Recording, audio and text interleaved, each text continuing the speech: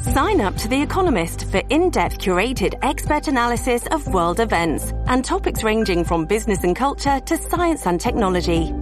You'll get the weekly digital edition, online-only articles, curated newsletters on politics, the markets, science, culture and China, and full access to The Economist Podcast Plus.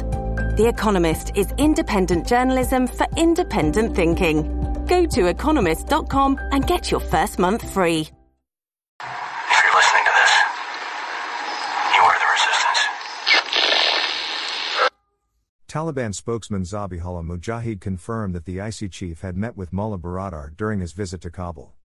The Taliban on Monday confirmed that Pakistan's powerful intelligence chief Lieutenant General Faiz Hamid has met its de facto leader Mullah Abdul Ghani Baradar, amidst efforts by the insurgent group to finalize a government in Afghanistan. Inter-Services Intelligence, ISI, Director General Lieutenant Gen Hamid dashed to Kabul on an unannounced visit last week, becoming the only high-ranking foreign official to visit Kabul since the Taliban seized the Afghan capital in mid-August. During a press conference in Kabul on Monday, Taliban spokesman Zabihullah Mujahid confirmed that the IC chief had met with Mullah Baradar during his visit to Kabul, BBC Urdu reported. The Taliban has assured Islamabad that Afghan territory will not be used against Pakistan, it said. Earlier, Pakistani media reported that a delegation of senior officials led by Lieutenant Gen Hamid was in Kabul at the invitation of the Taliban, but the insurgent group said that Islamabad had proposed his visit to Kabul. On Sunday, the Taliban said that the top Pakistani spy was in Afghanistan to improve bilateral relations between Kabul and Islamabad. Ahmadullah Wasik, deputy head of the Taliban's Cultural Commission, said that the Taliban leaders talked with Lieutenant Gen Hamid about bilateral relations and the problems of Afghan passengers at the Torkham and Spin Boldak passes between Afghanistan and Pakistan. This Pakistani official has come to solve Afghan passengers' problems at the border areas, especially in Torkham and Spin Boldak. They wanted his visit to Kabul, and we accepted, Wasik was quoted as saying by Tolo News. Pakistan on Thursday temporarily closed the Chaman border crossing, the second largest commercial border point with Afghanistan after the Torkham commercial town in Khyber Pakhtunkhwa, due to security threats.